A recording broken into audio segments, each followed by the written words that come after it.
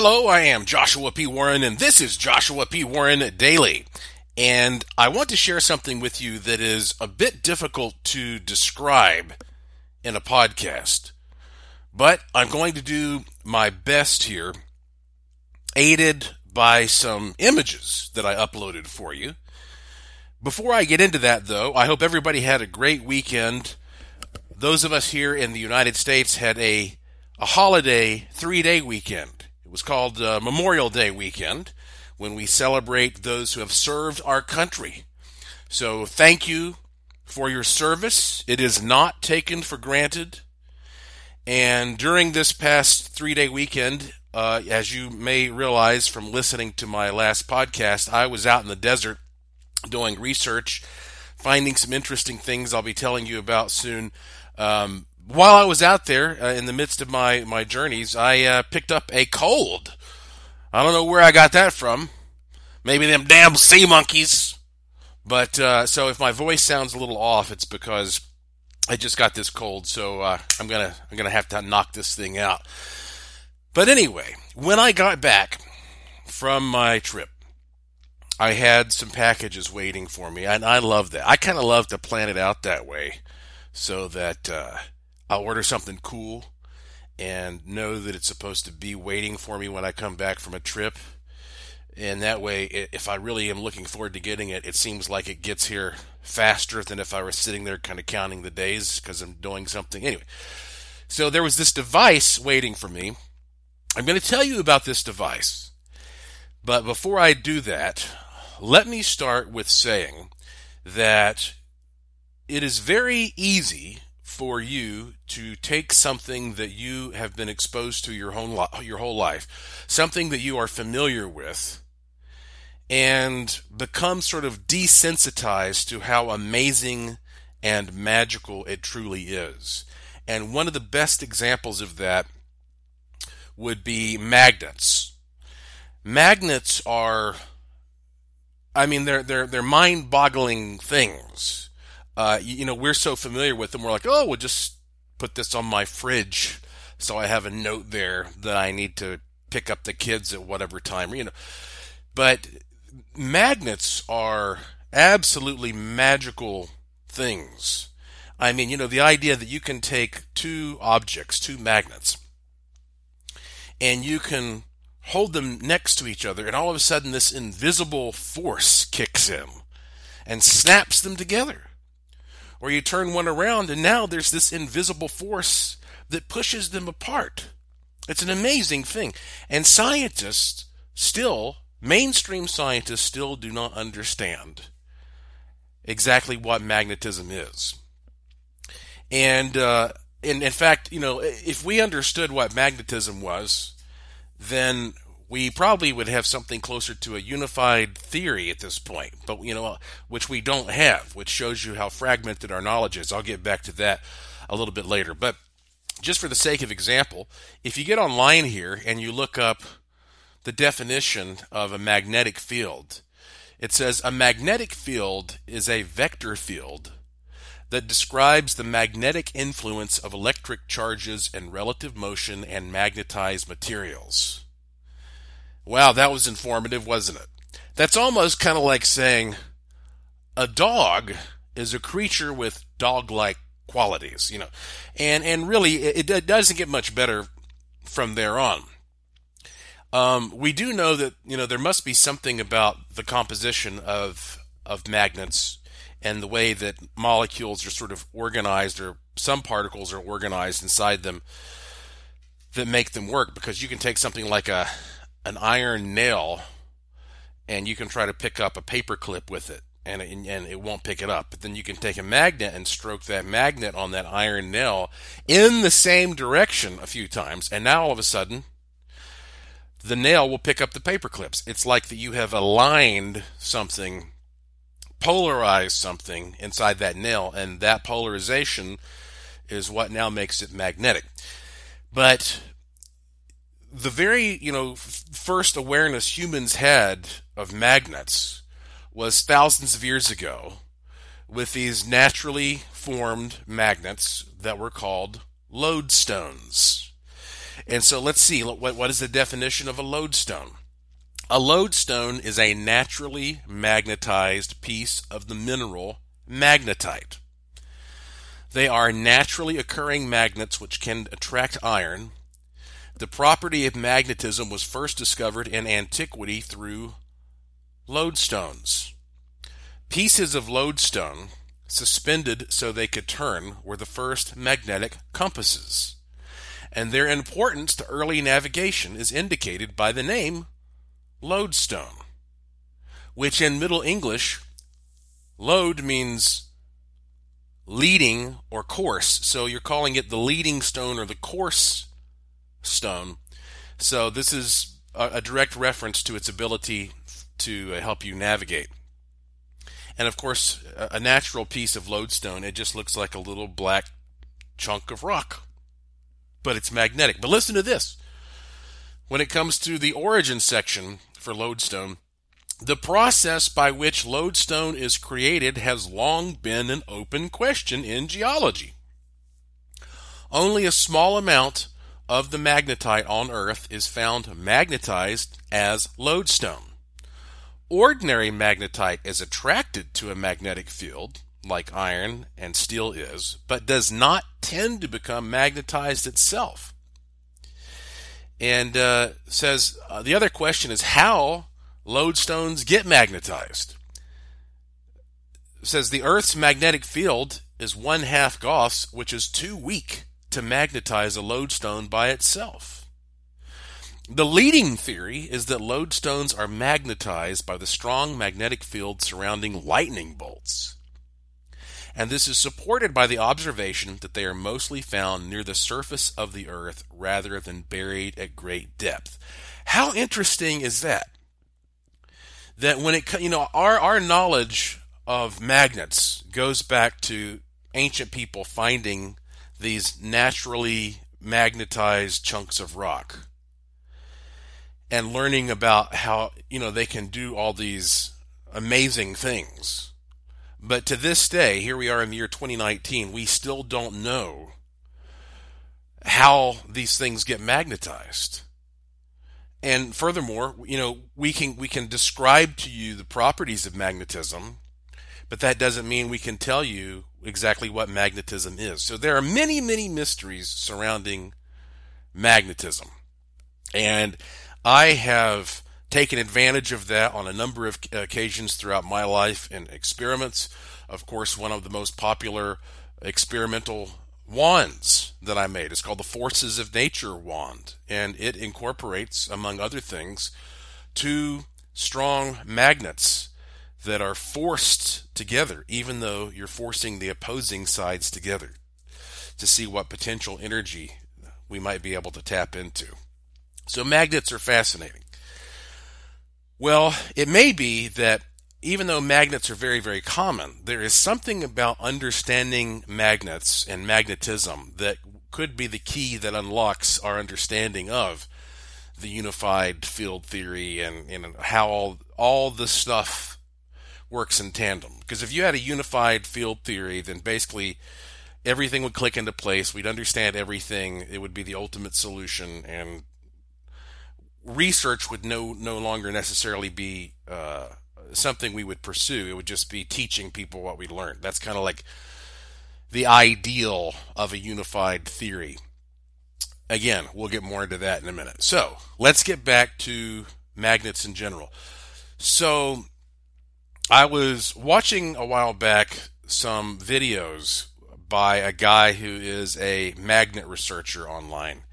And he was illustrating this device that, I don't know how new this is, but it's an invention called a ferrocell. And my impression is that this was invented by a man in Pennsylvania, kind of an independent researcher. His website is ferrocell.us. That's spelled FERROCELL.us, ferrocell.us. The ferrocell is a magnetic field viewer, but it's different than what you have probably seen before, because usually when you've seen a magnetic field, and of course, by the way, you can't actually see a magnetic field. They are invisible. You can't touch them as a human being and feel anything. It's like a ghost. It's there, but you can't see it. Now, if you put a magnet under a piece of paper and sprinkle iron filings on it, you can see how these kind of heavy, clumsy iron filings will sort of snap into certain areas and show you where these fields are that are emanating from the magnet. And you can do this three-dimensionally. I mean, for years, I used to talk about the possible connection between ghosts and magnetism, hence electromagnetism, by taking what was basically a cylinder full of iron filings that had a tube going down the middle. And then I had a magnet, a big long magnet shaped kind of like a capsule, and you would slip that into the middle of the tube and you could see all the iron filings three-dimensionally, snap into place around it. So you can tell that, you're not just talking about a magnetic field in 2D. You can actually see how it's affecting these filings. But again, that's a very crude, heavy way of trying to view these fields. The ferrocell is apparently an invention that allows you to see the nuances of a magnetism, or the nuances of a magnetic field in a new way. So let me try to describe for you what this looks like. You can get different versions of it, but the one I got, it kind of looks like a big magnifying glass. Okay, so imagine that. You've got like a big round section with glass, and then you have a handle on it. So it's like holding a big magnifying glass. It takes some batteries, and when you turn it on, there is a ring of lights, a ring of LED lights inside the circular section, so that this pane of glass lights up evenly 360 degrees. So imagine it's like having a magnifying glass where the glass is actually lit up by a ring of LEDs going all around it. That's kind of what it looks like. But this is not a magnifying glass. This is actually a flat piece of glass. To be more accurate, it's two flat pieces of glass. And contained between these two planes of glass is what's called a ferrofluid. So, to give you the actual description from the website, and again, I know this is a little hard to envision perhaps, but that's okay because I posted pictures for you. Says the ferrocell's methodology is based on transforming a black opaque liquid metal, which is ferrofluid, into a dispersed transparent layer less than 15 microns thick. Okay, I know you're like, whoa, you've lost me there. Okay, so basically, when you look through the middle of this ring that has glass in it, it looks like it's clear. I mean, it just looks like you're looking through a clear piece of glass. You don't see anything there. But there actually is an extremely thin layer of fluid that is trapped between these two planes of glass. It's so thin you cannot see it with your naked eyes. That's because it's less than 15 microns thick. What does that mean? A human hair is about 50 microns thick. 50. Human eyes cannot see anything that is less than 40 microns thick. So the layer of this ferrofluid between these two pieces of glass is 15, less than 15 microns thick. It's like it's almost not even there. And they say the layer is contained in a sealed and isolated environment. In this state, the fluid behaves more like a gas than a liquid. Okay, so you got this thing that looks like a magnifying glass in your hand. You got the big circle of clear glass. You got the light that's 360 degrees around the rim. What do you do with this thing? Well, what you do is you either put it over top of a magnet, or you can put a magnet on top of it. It doesn't really matter. But when you put this on top of a magnet, something amazing happens. It comes, the one I got, it came with a couple of different types of magnets. One of the magnets it came with was a little cube-shaped magnet, a little smaller than a die. So if you put that cube-shaped magnet down, and you put this ferrocell viewer over top of it, then gradually, over the next 30 seconds, you will see this image emerge that allows you to see the field around the magnet in a 3D holographic manner. To your eyes, it looks like that you are able to see the nuances of the magnetic field in a 3D holographic way. Now, exactly optically why it does this, I don't want to get into that. But it gives you an enormous amount of clarity, never before possible, to see not only the subtleties of the magnetic field, but you have to realize that what you're actually seeing is how the light around this thing is interacting with those field patterns in this extremely, extremely slight amount of ferrofluid. So what you're really looking at is the closest thing you're going to get to how light is interacting with these magnetic fields. And so, again, you can imagine you take something like a bag of iron filings that weighs a ton. You got to shove a pretty good sized magnet in the middle of that in order to get, some type of an image. This is the opposite. This is a very, very delicate system. And so when you put a cube magnet underneath the ferrocell and you look at it, and right now I am looking at images because I want to share this with you as accurately as possible. Okay. When you look at the cube magnet through this viewer, you see a spiral, basically. You see a three-dimensional spiral that is emanating from this cube magnet, from one side to the other.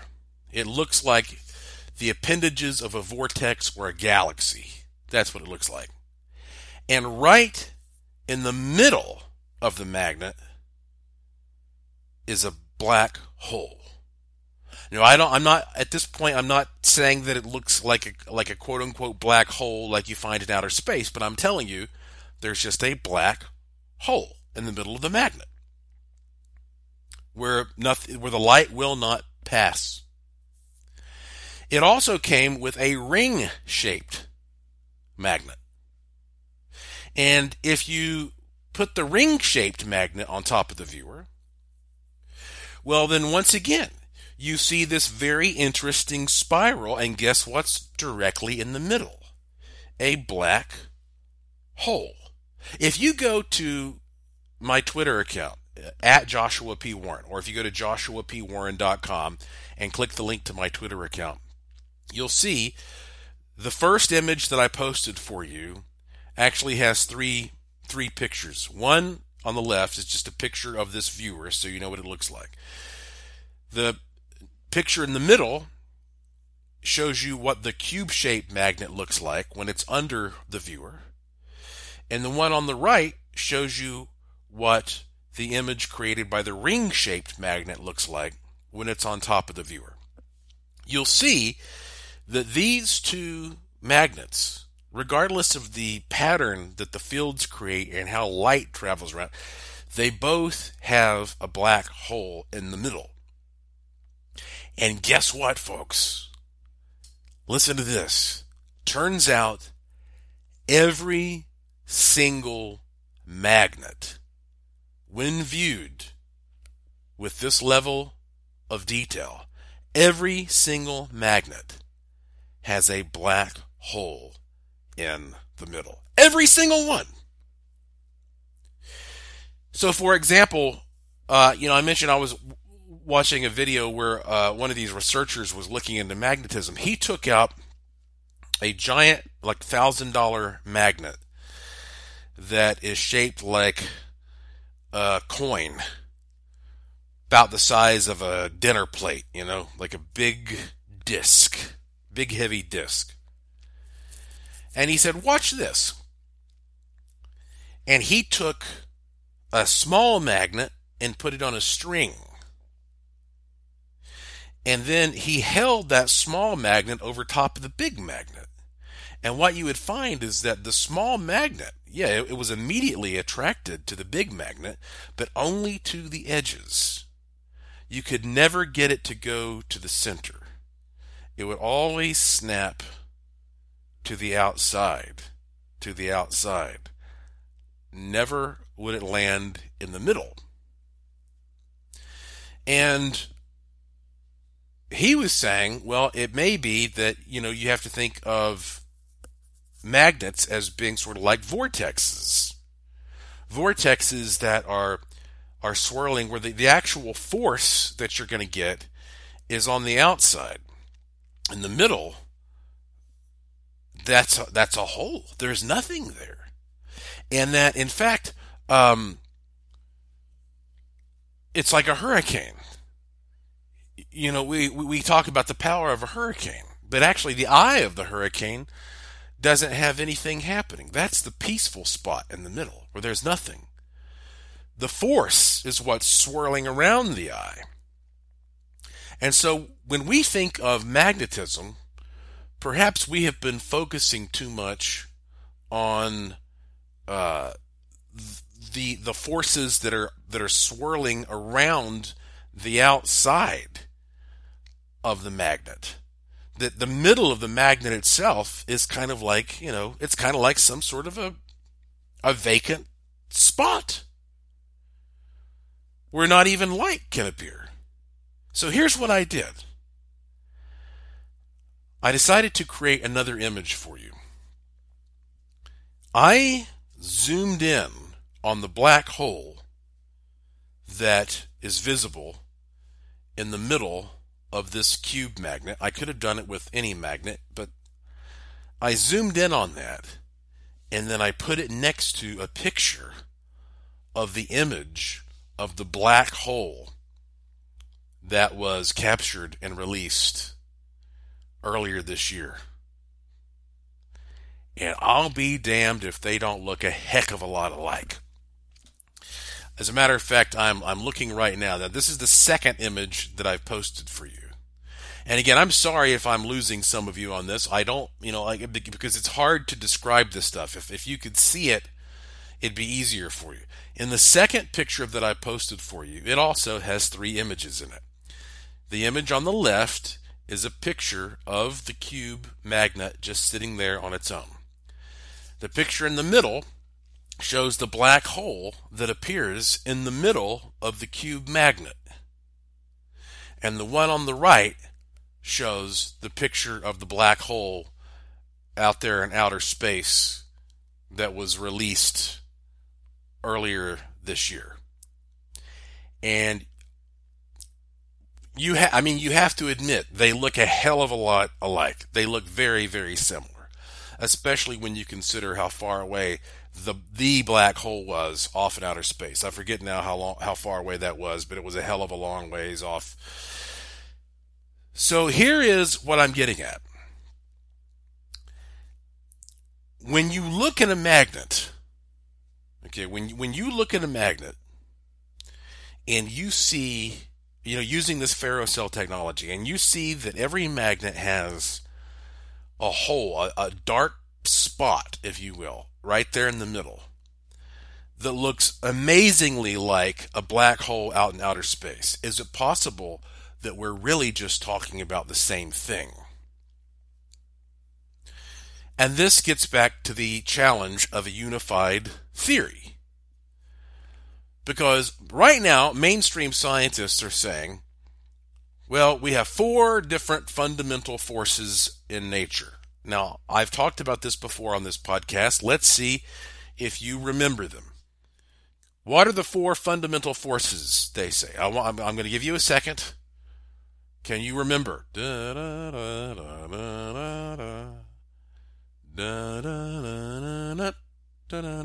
Okay, here they are. 1 is gravity. 2 is electromagnetism. 3 is the weak force, which is they call it the weak nuclear force. And then the 4th is the strong nuclear force.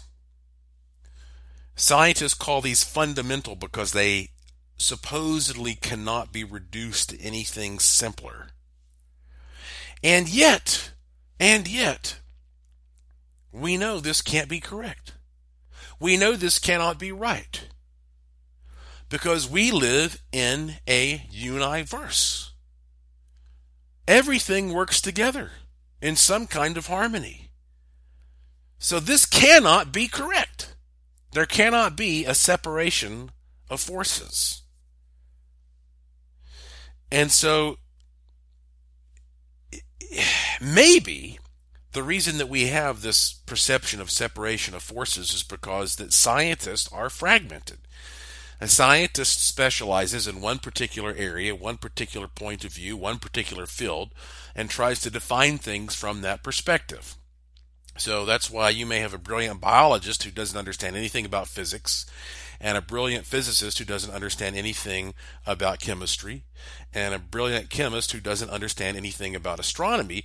They each are interpreting things from that person's individual point of view. And what we're lacking here is a comprehensive view that takes all of it into account and realizes we're talking about different manifestations of the same thing. So it really could be like saying we are looking at, we're looking at 3 different phenomena. Liquid water, ice, and steam. Three different fundamental forces, liquid water, ice, and steam, without realizing, well, they're all the same thing. They're all water, just in different states. You can be a liquid water expert, and the next person could be an ice expert, and the next person could be a steam expert, and they each have a PhD in their field. But they might not be able to sit down and put it all together and see how it relates to a larger point of view. And when you see something like what I am showing you here, and again, I'm not saying I'm the first person to point out this. Maybe I'm the first person to actually show how one of these looks like a black hole in space. I mean, I may be the first person to do that, but other people have realized, this fundamental separation of forces, it can't be right. Because everything works together harmoniously. We are just too fragmented from our particular points of view. It reminds me of my research at Brown Mountain, the Brown Mountain Lights. When I first got involved at Brown Mountain, I thought it was interesting that all we really have here are these mysterious lights that appear on the side of a mountain. You ask somebody who believes in ghosts, what are these? The person says, well, these are spirits of Native American warriors.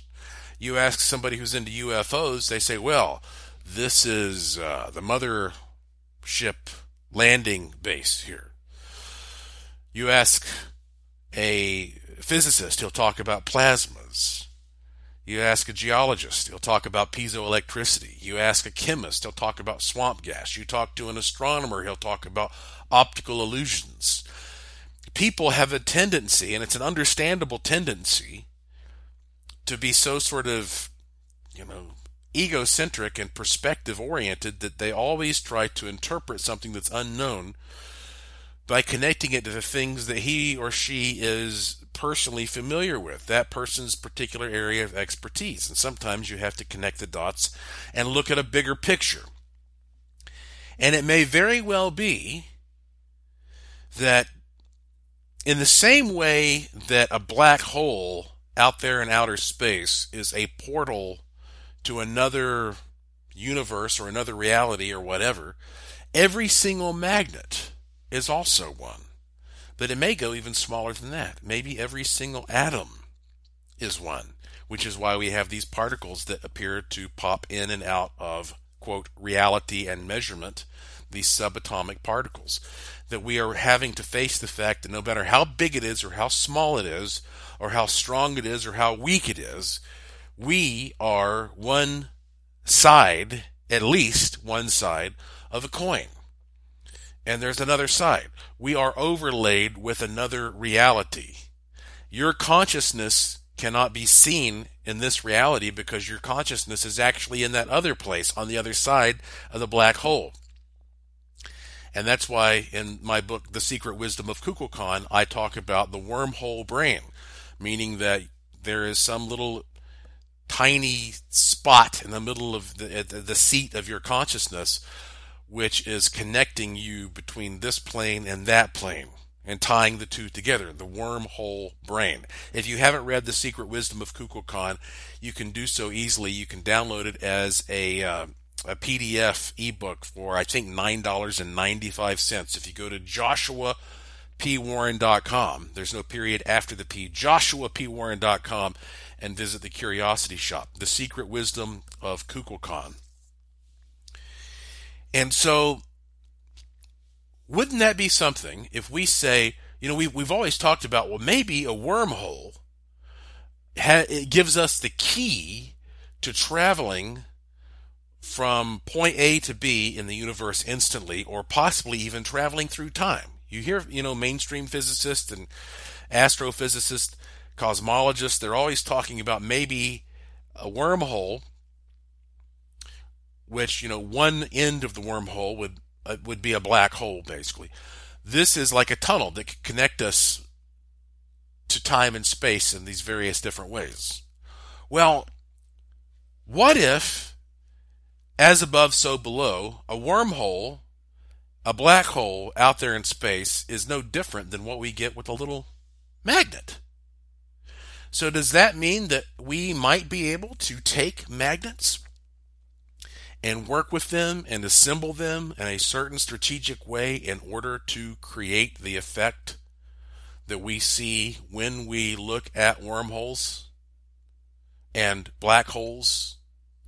So that, like, for example, maybe I could take Ron Heath's DT meter and start experimenting with some magnetically oriented chambers to see if I can get time anomalies around these magnetic anomalies or magnetic influences.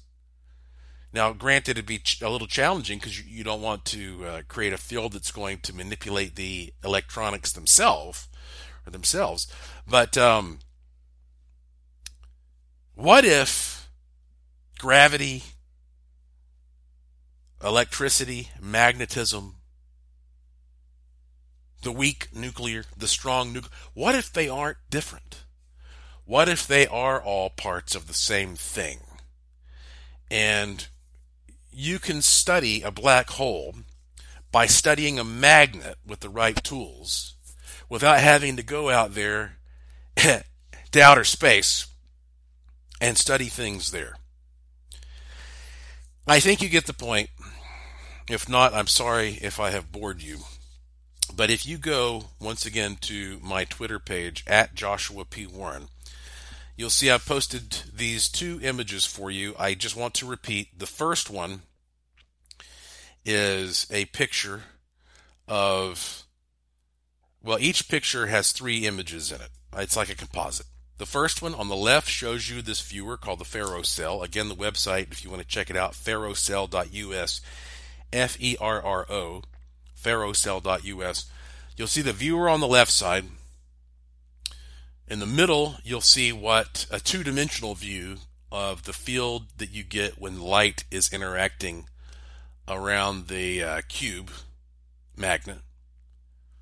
And of course, if you were right there beside me, this would look 3D and holographic to you. And then in the third one, you'll see the field inside of a ring-shaped magnet. The second image also has three pictures. The left side, you have a picture of just the cube-shaped magnet. And then we have a zoom in the middle showing the dark spot, the black hole in the middle of the magnet when viewed with the Ferrocell. And then lastly, you'll see the picture of the black hole that was released earlier this year. And you'll see why I think, they sure look a lot alike, don't they? Interesting. So think about that. A grand unification theory of some kind. Well, listen, I have been getting a ton of feedback over this past month, over the past 30 days. You know, I have done a lot of media appearances. I was on Coast to Coast AM, Beyond Reality. I was on Richard Surratt's Conspiracy Show, Chris Fleming's podcast, Karen Reese's TV show in New York, and of course, Beyond Belief with George Noory. I have gotten so much amazing feedback. In fact, if you go, and I also have a link to this hour or so I did with George Noory on Beyond Belief. This is my third appearance there. If you go there, people get to rate whether they like this or not. And as of right now, 92% of the people have said that they like this. So that's pretty huge on the internet. I went and I looked at the comments, and because you always cringe, like, you know how people are on the internet. They're just going to say the nastiest stuff, right? And so I bring up all the comments are positive. Every single one. Listen to this one. The first one I saw. Mr. Warren is a beautiful soul. He is a brilliant one. He is a genius scientist. I said, wow, I am printing that on a t-shirt for Lauren. I'm going to make her wear that. And every time we get into an argument, I'll say, hey, toots, don't forget who you're talking to. Brilliant, beautiful, genius scientist here. Got to remember that one. But let me tell you about some of the emails that I've been getting from people. And by the way, if you ordered a product through my Curiosity Shop, it is on the way if you haven't gotten it. We have been slammed. Man, we've been slammed. But we're doing our best. Listen to this. This is an email I got from Amy in Kansas. She says, "Greetings, Joshua. I was ruminating on gratitude and enlightenment today and thought of you. How your podcasts have genuinely changed my perceptions of the cosmos and what is possible. Thank you for your work. It's meant a lot to me, and I always look forward to the new woo that you always bring. I hope to attend one of your Vegas events this year. It's on my bucket list. Keep curious, friend." Well, thank you, Amy. That means a lot to me. You know I will. You know I will stay curious. You too. Can't wait to meet you one way or another. It's always nice, when I do these podcasts to have it sort of clarified, like, yeah, there are real people who are listening to this and getting something out of it. Here's an email from Kia. "Hi, Joshua. You are blowing my mind. I've known about you for a while, but I'm watching your new episode with George Noory, and you are bringing everything together from me and putting it all in one neat little box. You don't know how much I've been needing that, because I've been trying to pinpoint or fine-tune everything I am learning and everything I'm experiencing into one kind of funnel and share it with others who enjoy art and music as I do. My biggest areas of interest are sound healing, dimensional changes that happen for individuals while doing art, energy, the power of thought, manifesting, the power of images, as in sigils and crop circles and sacred geometry. Because this is so exciting, and I believe necessary right now, I've been looking for a way to expand these messages to others through art geared towards people at music festivals. But I was really at a loss as to how to practically do that and go beyond. And she said, I need something bigger. I'm really excited. I don't know exactly where I'm going, but one of the questions that you said that came up, you said with George, you're giving away these sigils for karmic reasons. So I wondered if I can add these sigils into my art. Blah, blah, blah. Okay, so listen, I told her absolutely. That's true. If you haven't seen the interview that I did with George, go to my Twitter account and find the link to it at Gaia TV. You can sign up and get a free trial. And I'm telling you, you need to do it. I've been a subscriber to Gaia for a long time. And you'll see why people are really enjoying this. At very least, you can go and watch the preview for this. And, I told her, Kia, that you get it. You understand what I'm doing. We're on the same wavelength. Yes. You are welcome to use these sigils. I'd appreciate it if you just give me a credit, just say this is from joshuapwarren.com. That's all you have to do. And that goes for any of you listening to this. As long as you give credit to joshuapwarren.com, you can use these sigils. You can incorporate them into art and other projects however you want. I created them as something to be experimental and beneficial to those of us who sort of get it and want to work with it. So, Kia, that means a lot also to me that you're connecting with it, and I can't wait to see more examples of the art you produce. She actually sent me one example already of a piece of artwork that she's done that has one of the sigils in it, and it looks really cool. At some point, with her permission, I'll share more of her images with you. Listen to this email I got from a listener named Matt. He says, Josh, I am just writing to tell you the amazing luck I have had with the money sigil. I heard you on Coast to Coast and decided there was no harm in trying it out.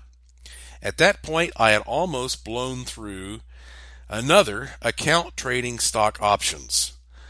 I started staring at the sigil and printed off a copy. Well, in the 2 weeks, I managed to recover some of my account as it grew slowly for 5 or 6 trading days, with only the 6th day occurring a small loss. And yesterday I planned a trip to the casino. I started staring at the sigil for brief periods of time, and on the drive there I periodically glanced down at the picture I was carrying with me. Luck hit!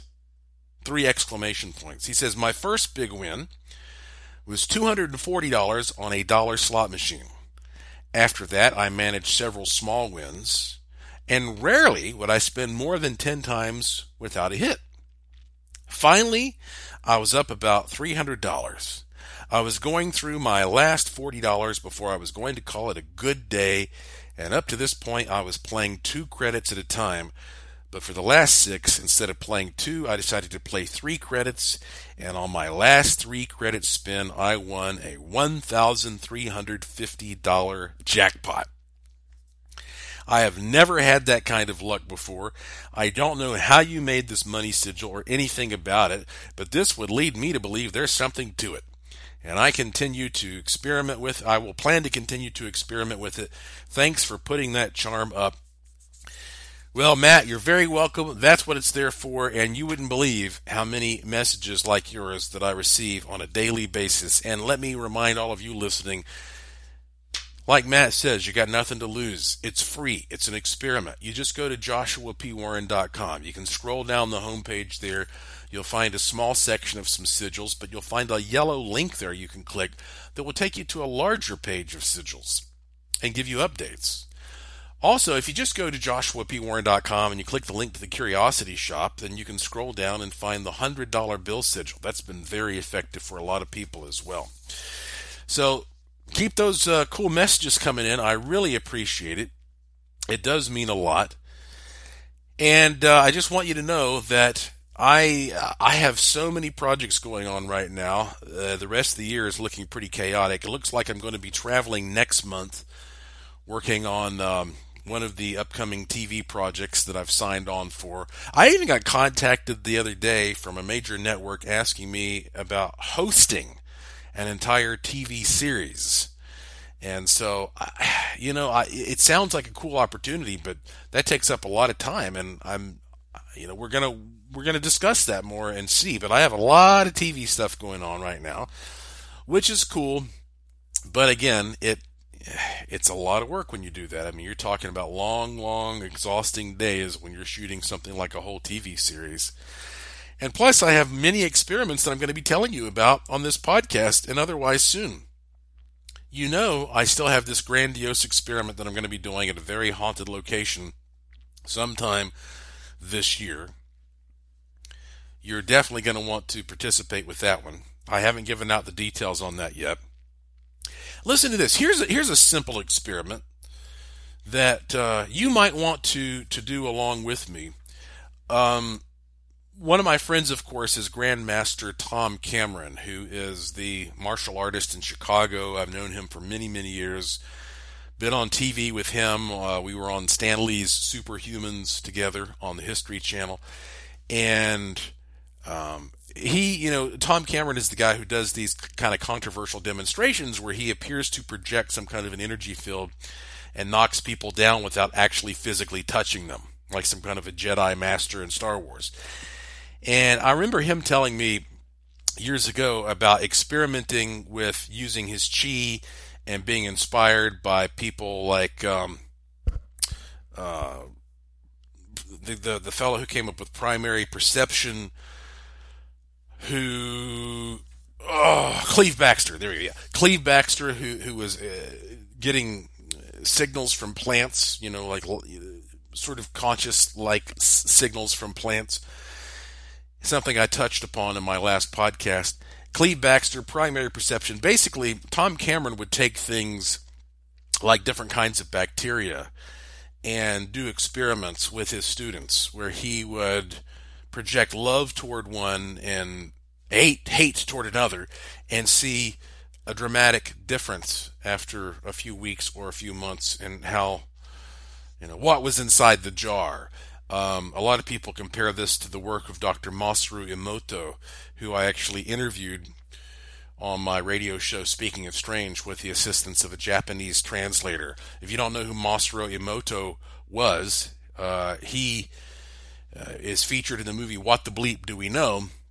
And he would take water and he would say positive things to one water sample and negative things to another, and then freeze them and obtain slices of them. And some of the slices that had positive messages looked like beautiful little, snowflakes, and the ones that had negative messages looked all screwed up and, dirty and deformed and everything. So I recently was at one of the Creepy Vegas ghost and UFO shows that, of course, I produce here in Las Vegas. And I met a man who is a big fan. I won't give his name out without his permission. But he sent me some videos. And one of the videos he sent me shows a very basic experiment where a guy is doing something similar using rice. He just gets some Uncle Ben's rice and 3 airtight containers, glass containers. And he puts a label on each container. One label says love. The other says hate. And the last one says ignore.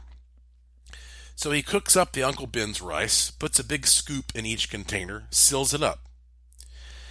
And then he puts them in the same type of environment. And then on a daily basis, or as often as he can, over the next 2 months, he'll take the container that says love and he'll take it down and he'll say all kinds of wonderful, kind, positive, encouraging things to it. And then he'll take down the one that says hate, and he will say terrible things to it. You disgust me. You're horrible. I hope you die. I hope you go to hell. And then he just wouldn't do anything with the one that says ignore. And what he found was that at the end of this experiment, according to his video, the one that he was giving love to looked just as healthy and fresh as the day he put it in the jar. The one he was giving negativity to looked terrible. It was just eat up with various types of rot and fungus and all this. And then the third one was, it didn't look that great. But so anyway, I was like, this is a simple thing to do. What the hell? I'm going to do it. So sure enough, I have these 3 airtight glass jars. They're already labeled love, hate, ignore. I've got the Uncle Ben's rice, and I think that probably tomorrow we're going to cook this rice up. I'm going to put it in there, and I'm going to do this for 2 months. I'll photograph everything as it looks when I put it in there, and then we'll see in 2 months what it looks like. But it's such a simple experiment. I was thinking maybe I should tell you about this because you might want to do this kind of along with me. We don't have to be on the exact same schedule. But this week is when I'm going to start this up, and this may not be the best possible time because again I'm probably going to have to travel in the midst of this for a while. But anyway, I can't get around that. So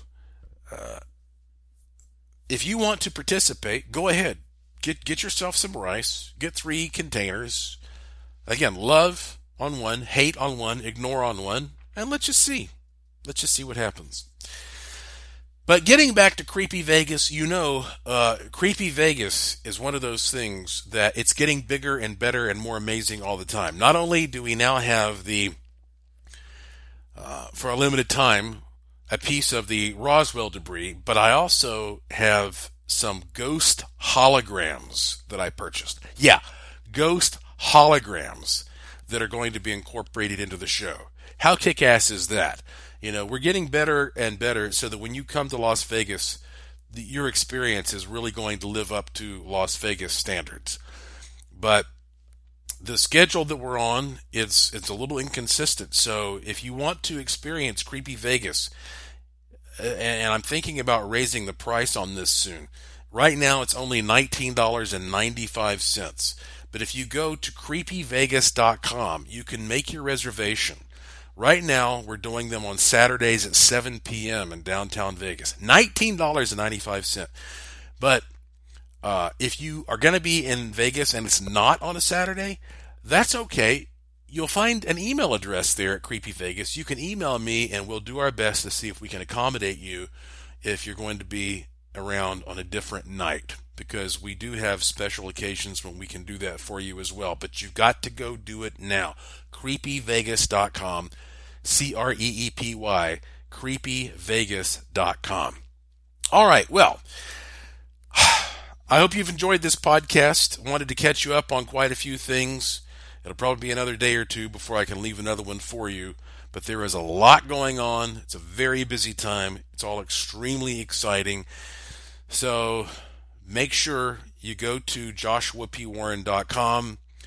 Make sure you subscribe to my free e-newsletter there so you get breaking news and experiments and developments as soon as they're available. Check out the Curiosity Shop and click the link to this podcast called Joshua P. Warren Daily. You can subscribe through various means or just follow me on Twitter at Joshua P. Warren, at Joshua P. Warren. It's always short, always free, always commercial free, independent, uncensored. I hope you will tell your friends and loved ones about it. So, thank you for listening.